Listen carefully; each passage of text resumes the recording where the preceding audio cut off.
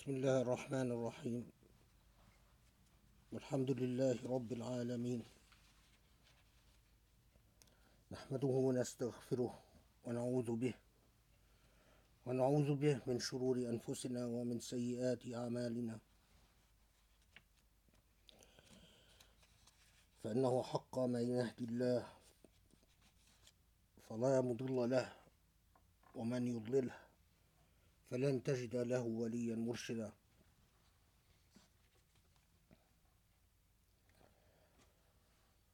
اللهم رب العالمين اصلح لنا ديننا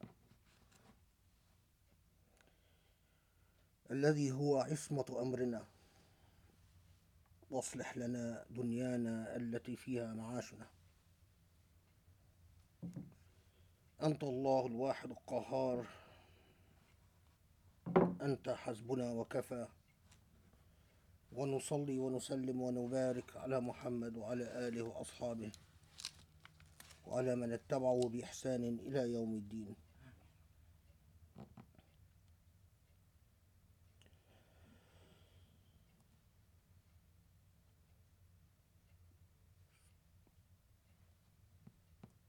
Our anchor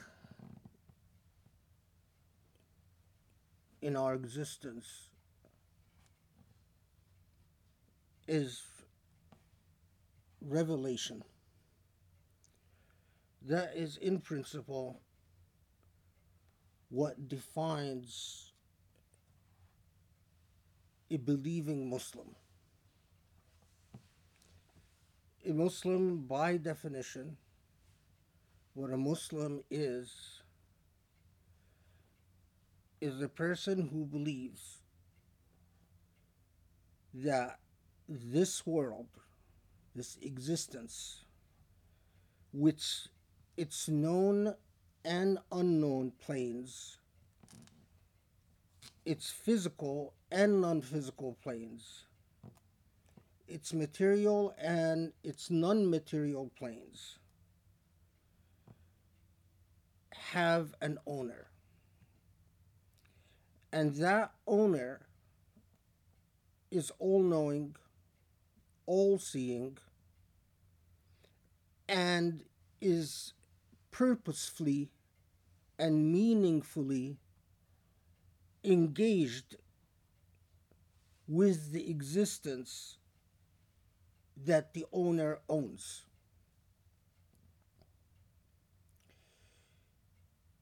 So that when you think about this existence, its plain and unknown planes, its seen and unseen, its material and its non-material, when you think about it, you are thinking about a kingdom, a mulk, that ultimately has an owner.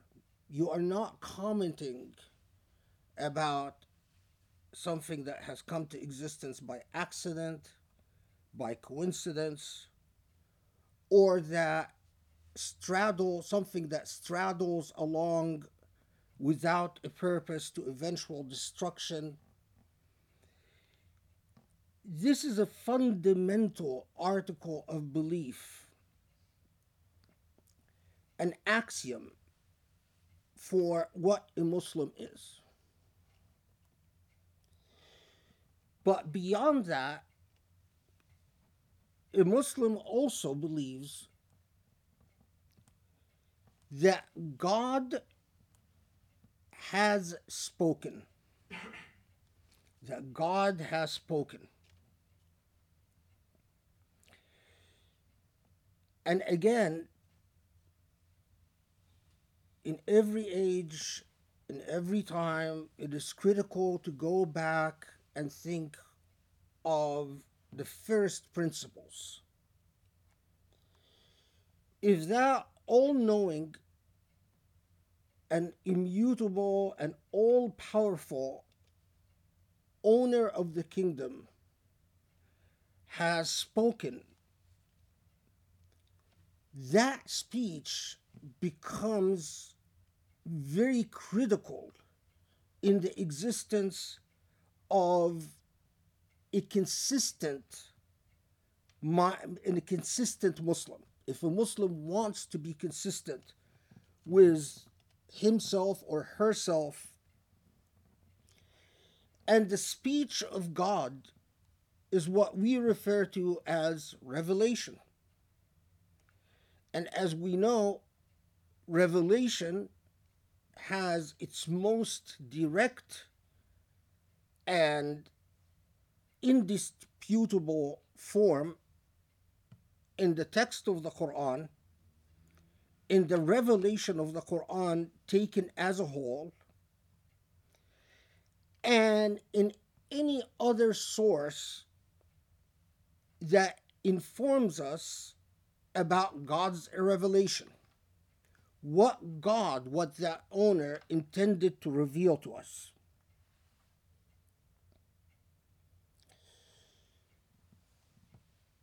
So far, so good. So, revelation is of a quintessential role for a Muslim that wants to be a consistent Muslim. For a Muslim to say, I am a Muslim, I believe in God,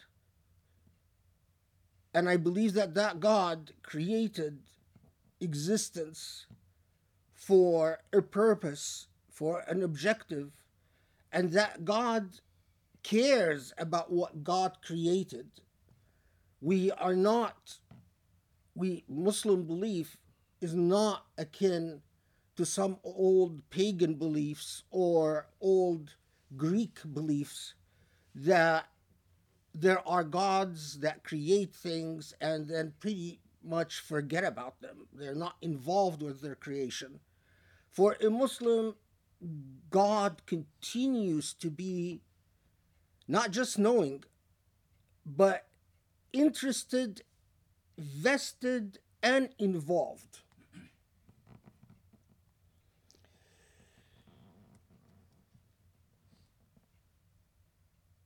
Being anchored in this principle and being mindful of the fact that God, the owner of this existence, has spoken, draws us back time and again to an inquiry, a search, if you want to call it a conscientious journey. The conscientious journey is to unpack, understand, comprehend, eternalize, and effectuate God's speech. Again, if God speaks and you are disinterested, you have a problem as a Muslim. If God speaks and you are not engaged, you have a problem as a Muslim. Imagine if you live in a home and you know that this home has an owner, and that owner speaks about his or her household, but you are agnostic about the speech of the owner in the owner's home. That is an ethical problem. That would make you a bad guest, an unethical guest. This is precisely why when Allah refers to those who either don't believe that the household has an owner, so they don't believe in God, or they believe in God like many of the kuffar of Mecca believed in God, but didn't believe that God spoke, and instead mediated their desires and their um, prayers and their speech towards God through pagan idols. The pagan idols are simply an instrumentality. That's not what's critical. What's critical is whether, in fact, you pay attention to what the owner of this universe actually says. Because failure to do so is an ethical problem. It makes you a bad guest in a household that you don't own. If you function in this household as if it doesn't have an owner, so your attitude is that I look for my own comforts, I look for what I like and what I dislike, and I am not mindful of what the owner of the household wants, desires, demands, again, you're presented with an ethical problem. This is precisely why kufr and shirk are ethical problems. They're not legal problems. It's not an issue of legal status. That's for the lawyers to figure out, and that's a technicality. But at the level of morality and ethics,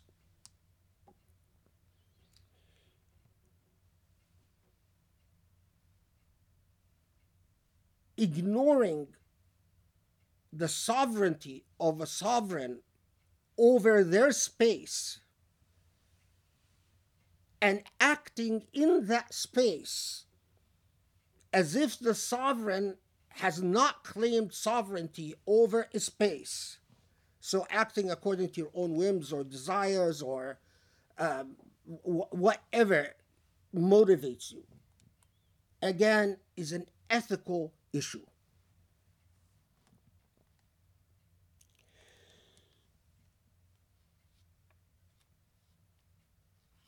Time and again,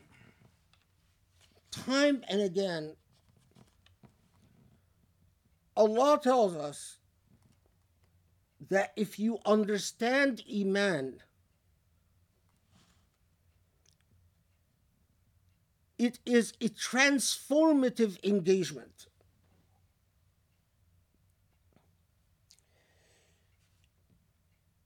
The words of the Quran, that revelation, that speech by the divine, is transformative at so many levels. And today I want to demonstrate, just using a small passage from Surah Al-Ra'd, how that sovereign, Allah subhanahu wa ta'ala, gives you an entire ontology, an entire philosophy of existence in a truly, what should I say, brilliant, amazing way, in just a few words. أفمن يعلم أنما أنزل إليك من ربك الحق كمن هو أعمى. First, Allah tells us something that Allah reminds us of repeatedly. Don't be fooled by the physical appearance of things. It is not the claims or vestiges of knowledge that tells you who is knowledgeable and who isn't. But it is the truth of things. And the truth of things is that there are many people who pontificate, who speak, who have attitudes, who philosophize, but fundamentally they are blind. They are blind to the ethical failure in existing in a space where they do not honor or recognize the real sovereign of that space. Then Allah tells us something that is going to be critical and central in the way that we deal with revelation from Allah. إنما يتذكر أولو الألباب.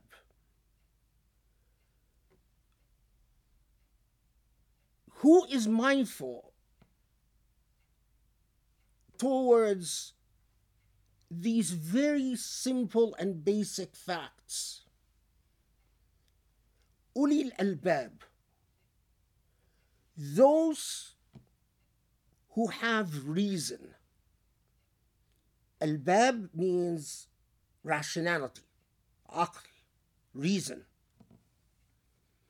So Allah flags to us something very critical. I give you reason. Now, that reason, you could use that reason like you could use your psychology, like you could use your impulses, like you could use your intuition, like you can use your feelings. To become unethical, first and foremost, by failing to acknowledge the purposefulness of existence, the purposefulness of your existence, and the purposefulness of the space in which you exist that has a sovereign that controls that existence. You could use your reason like that, but that is not why God gave you that amazing, miraculous ability, the ability to think, reason, and decide.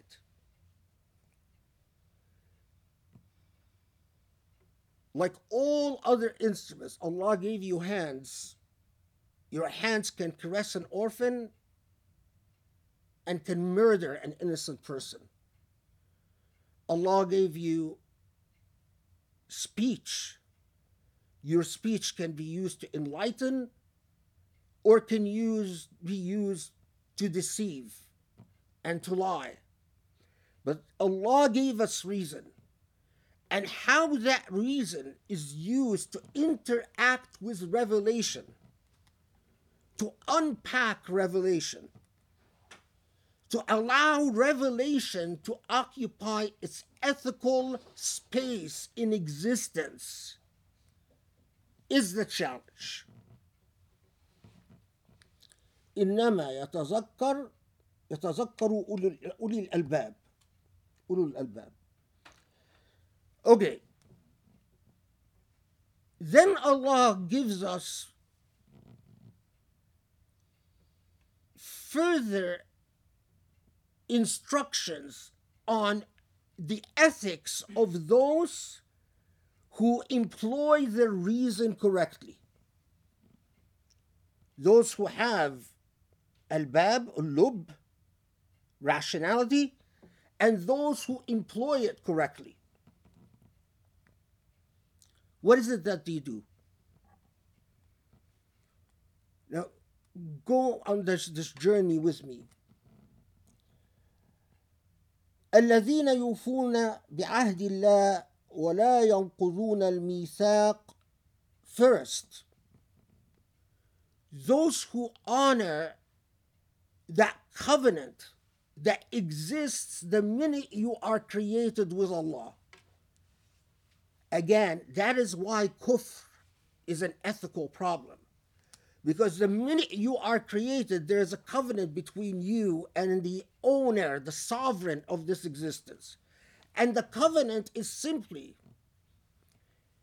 I gave you a soul purposefully and intentionally, and I gave you an intellect purposefully and intentionally. And what I expect from you is that you employ that intellect and that soul within the terms of the revelation that the speech that I gave to the created. يوفون بعهد الله, they honor their covenant with God. ولا ينقضون الميثاق, and they do not breach a promise, a contract. They do not breach a covenant. Now,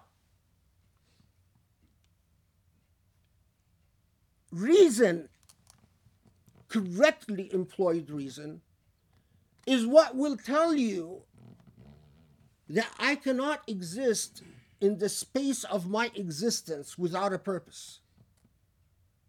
You are not going to find a text that tells you, don't waste your life in depression. Don't waste your life in materialism. You will not find a passage in the Quran that will tell you, don't watch too much TV or don't play too many games. But Allah tells you everything when Allah says, your reason can tell you what is reasonable as to the covenant that I have with you in existence. What can it inform you that if you make a promise to be somewhere, you need to be somewhere? In other words, you have to uphold the promise. It's al-albab, al-lub, your rationality, and the ethical guidance that Allah gave you that honor your word, honor the mithaq. So, as a Muslim, do I need hadith or do I need a sunnah that says, don't be late if you make an appointment? No, I don't. It is enough that Allah said, honor whatever obligation, because that is an ethical principle. You don't need a law.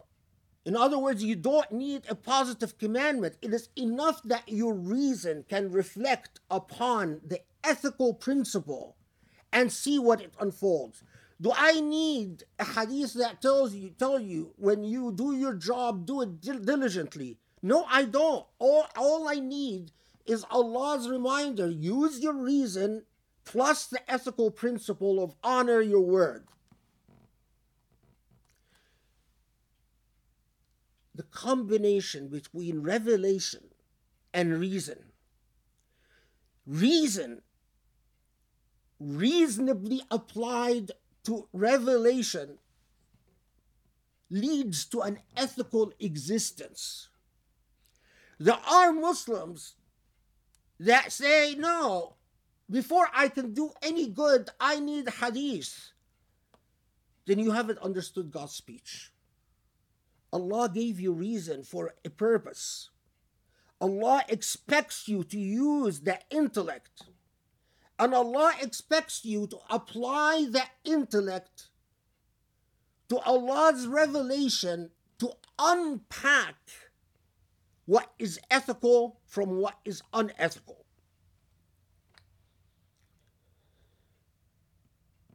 First, the ethics of belief. يوفون بعهد الله ولا ينقضون الميثاق, and they do not violate their promises.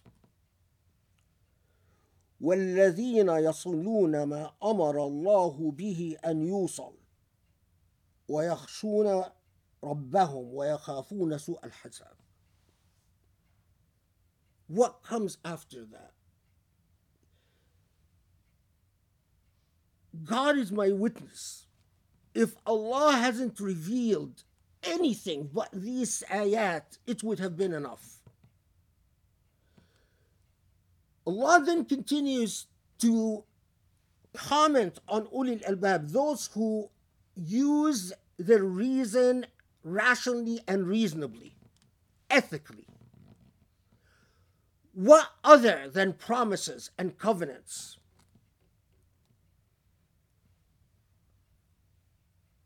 So, covenant is principle 1. Principle 2. وَالَّذِينَ يَصِلُونَ مَا أَمَرَ اللَّهُ بِهِ أَنْ يُوصَلَ. They preserve the relationships, the ties, the institutions, the bonds that Allah has commanded or wished that they be preserved.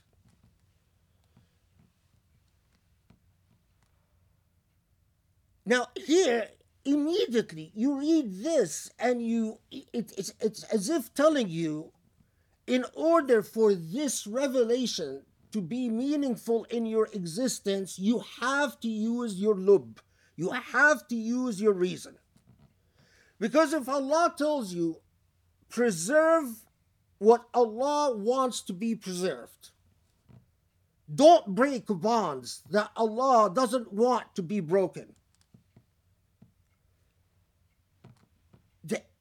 the clear implication here is that a rational engagement of your intellect will yield an ethical, moral exploration as to what needs to be preserved and honored. So, يَصِلُونَ مَا أَمَرَ اللَّهُ بِهِ أَنْ يُوصَلَ.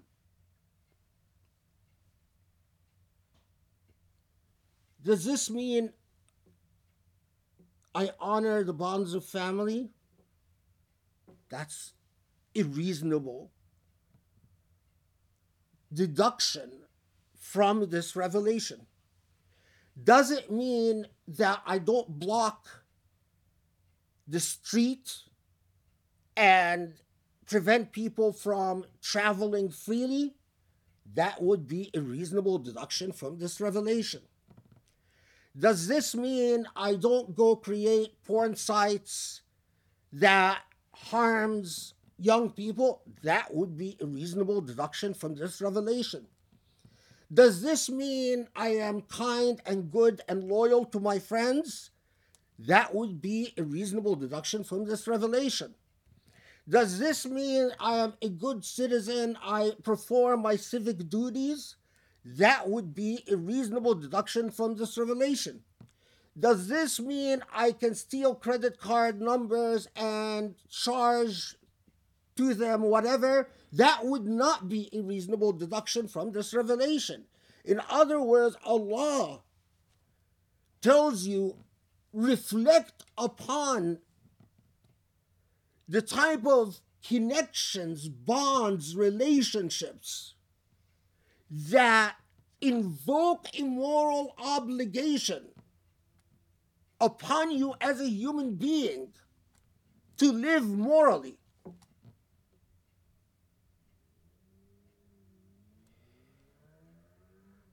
وَيَخْشُونَ رَبَّهُمْ وَيَخَافُونَ سُوءَ الْحِسَابِ.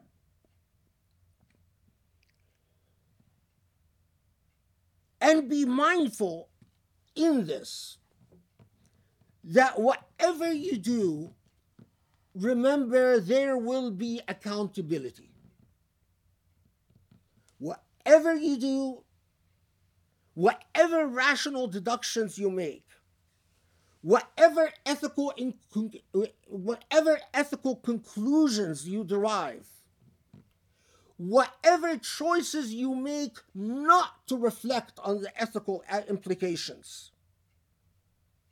whatever bonds you decide to sever rather than preserve, whatever relationships you decide to betray rather than honor, whatever choices you make within a social and a moral context, you will have to answer to you. There is accountability. Yes, I gave you your intellect, and I told you that believing in Allah is an ethical obligation. And I told you that the key to this ethical obligation is a covenant and honoring the relationships, the relationship of an owner, the ultimate sovereign, Allah subhanahu wa ta'ala, to Allah's mulk. But I also gave you that intellect so that you can reflect. So do I need a hadith that tells me, for instance, you cannot cheat on your wife? Only someone who doesn't use their rational intellect would need a hadith that tells them don't cheat on your wife. Why? Because it is enough that Allah says, use your intellect, understand that you have to honor your covenants and honor your promises, and preserve the bonds that are moral in Allah's sight, and that there will be accountability. And you need, that is sufficient, that you need nothing beyond that.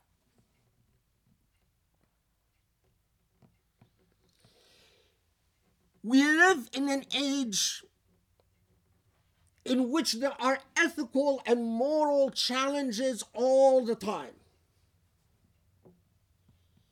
And Muslims of every ilk and kind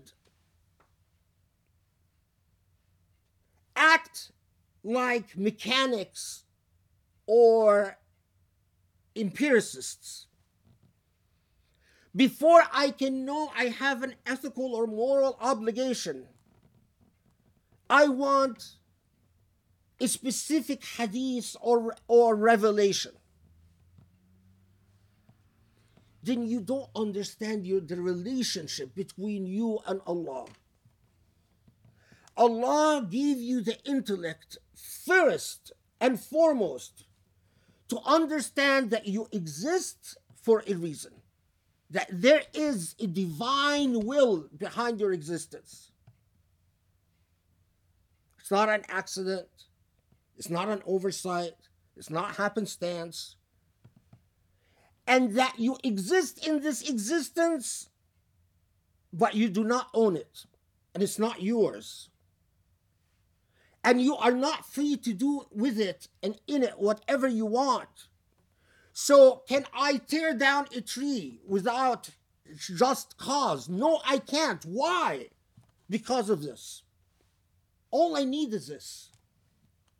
Can I kill animals without just cause? No, I can't. Is it part of what ma amara Allahu bihi an yusal? It exists. It has an instinct, a system of life. So it is part of Rasulullah. Can I destroy the environment?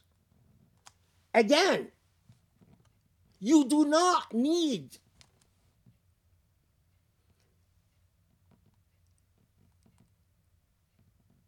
an instruction sheet. What you need is to understand the first principles. First, the ethic of belief, but second, the imperative of a moral life. And no text will teach you morality, like no text will teach you good manners. You can have the Quran memorized inside and out and have all the hadith memorized, but still fail to make your appointments on time. Why? Because your ethical engine has not been activated.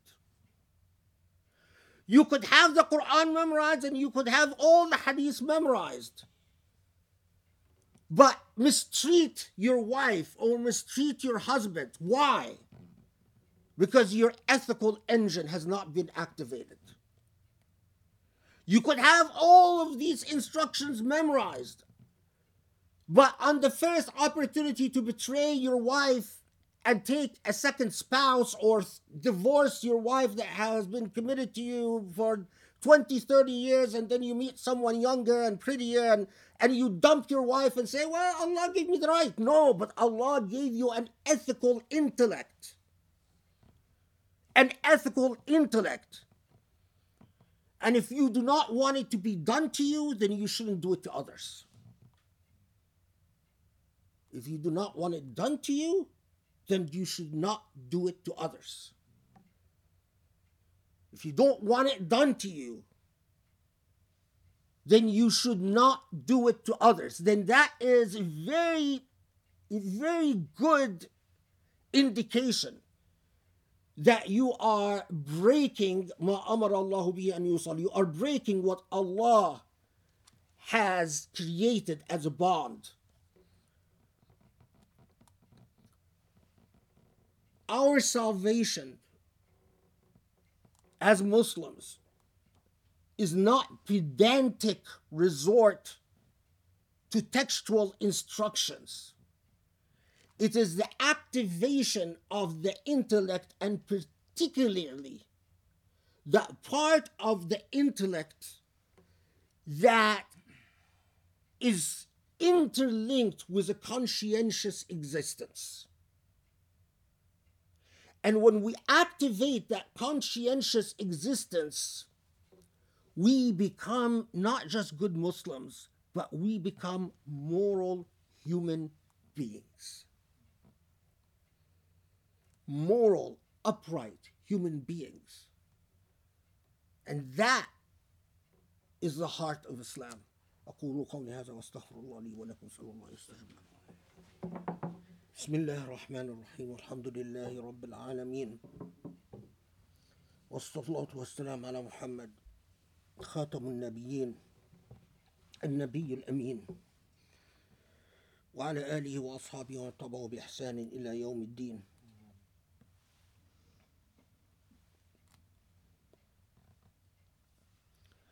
Surah Al-Ra'd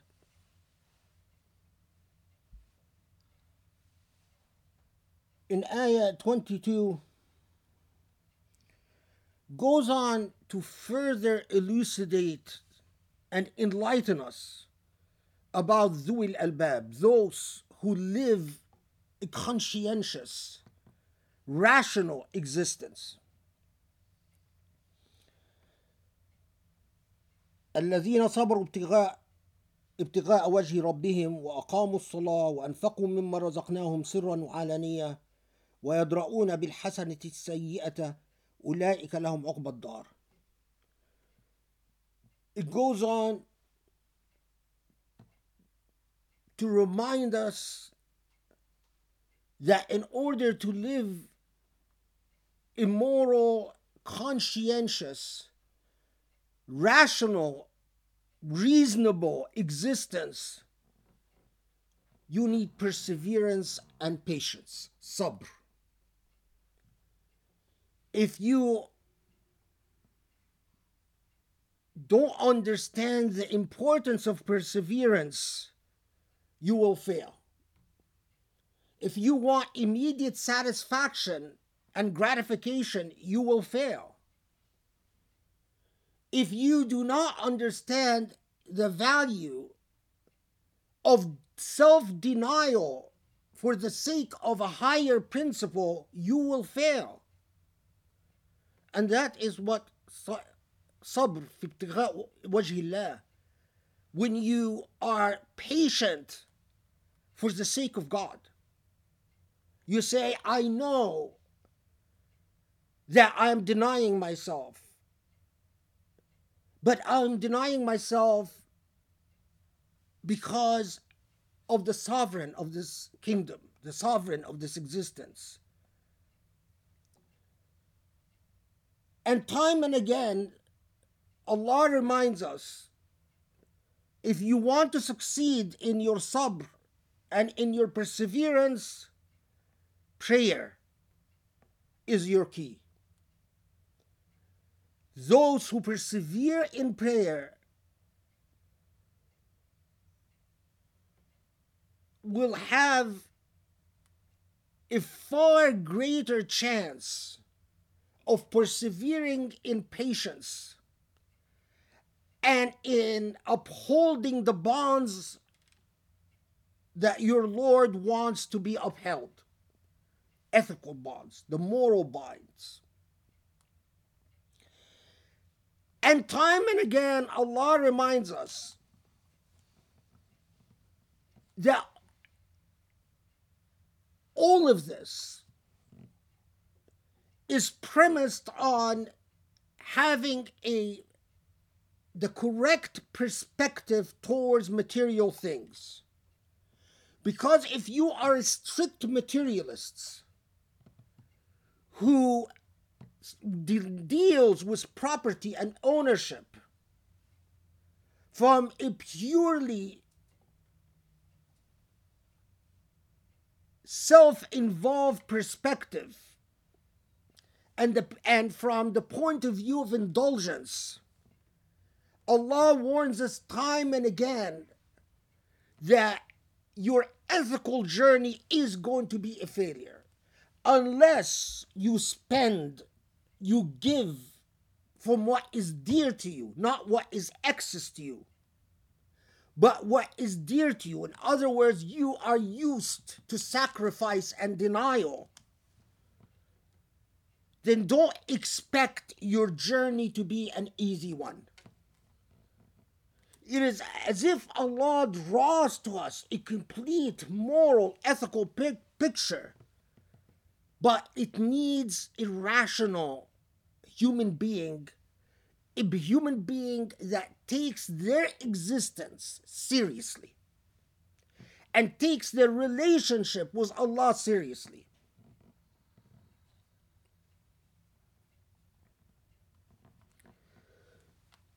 We are surrounded these days with things that border on the comical if they were not so tragic.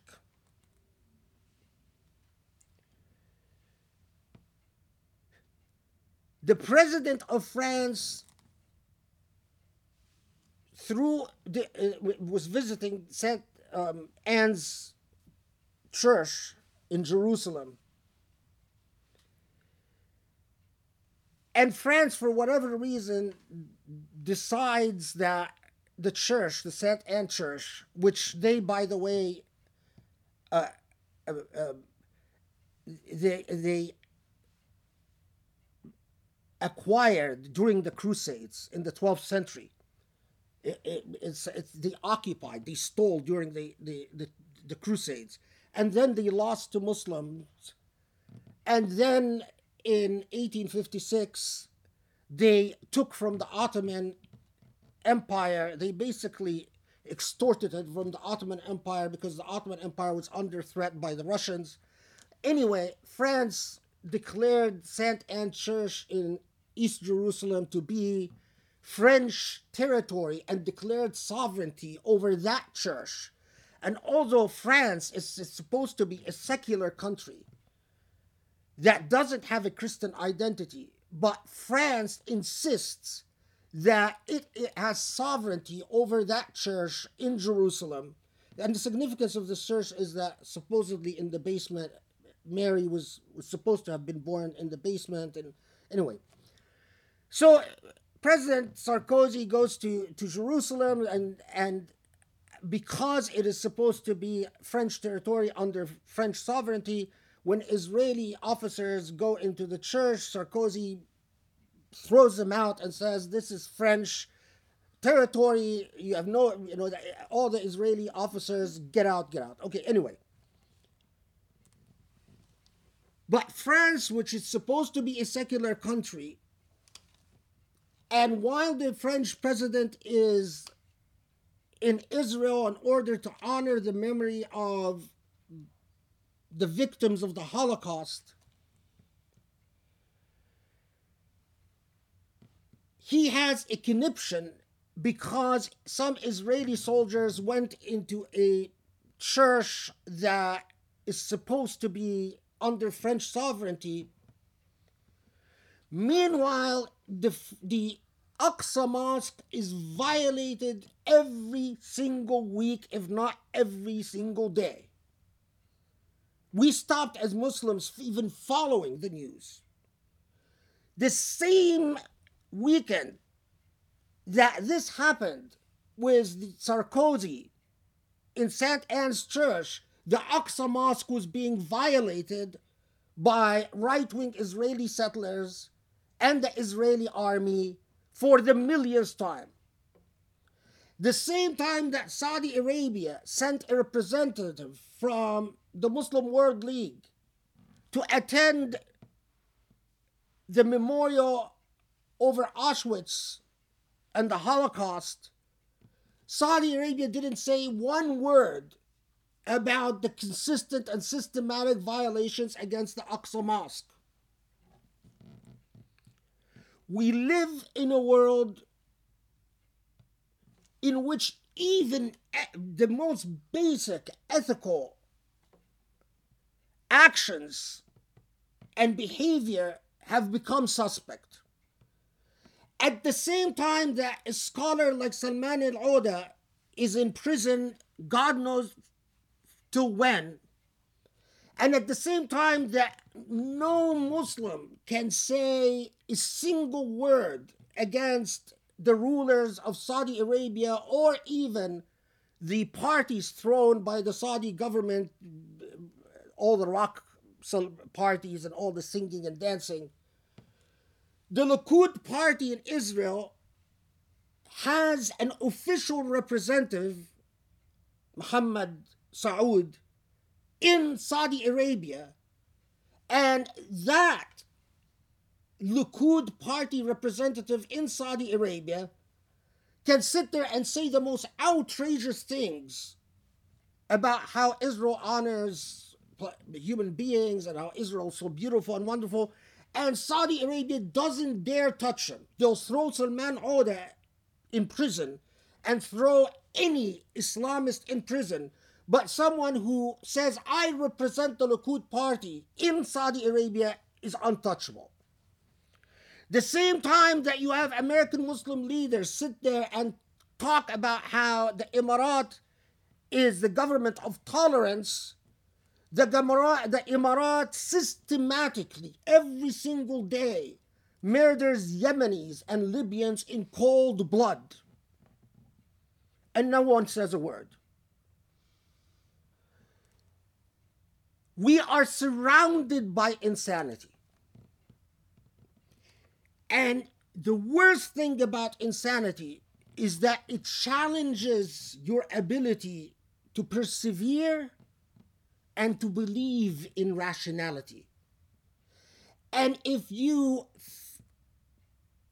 suspend your willpower to persevere and no longer wish to use your rationality, it is only a matter of time before you become skeptical about ethics themselves, about morality, about the possibility of beauty and goodness. And in that is the true failure. It is not whether you followed this hadith or violated that hadith, or you wore this dress or you wore that scarf, or you followed this sunnah or violated that sunnah. It is the process that I identify that is of essence.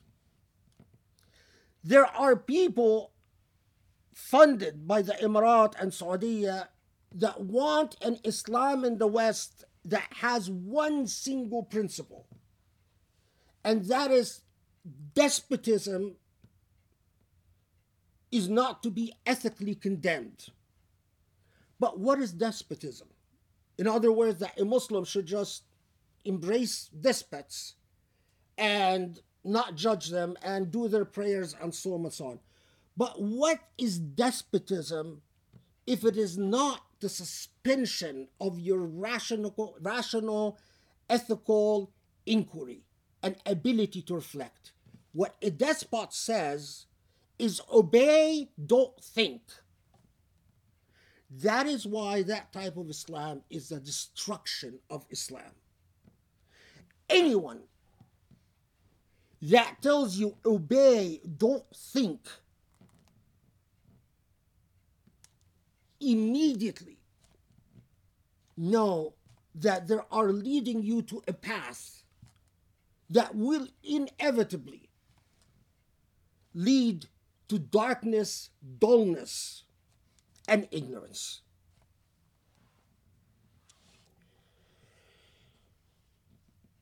May Allah guide us to a better path, inshallah. اللهم اعف عنا واغفر لنا اللهم اهدنا لأقرب من هذا رشدا يا علي عظيم وانصر الإسلام وأعز المسلمين. Allah forgive our sins, guide us to the true path, the straight path, grant us perseverance and patience and rational perception and ethical principles in our existence. Allah, you are the most forgiving and the most merciful. وأقم الصلاة. اللهم صل وسلم وبارك على محمد وعلى آله وأصحابه وتابعهم بإحسان إلى يوم الدين.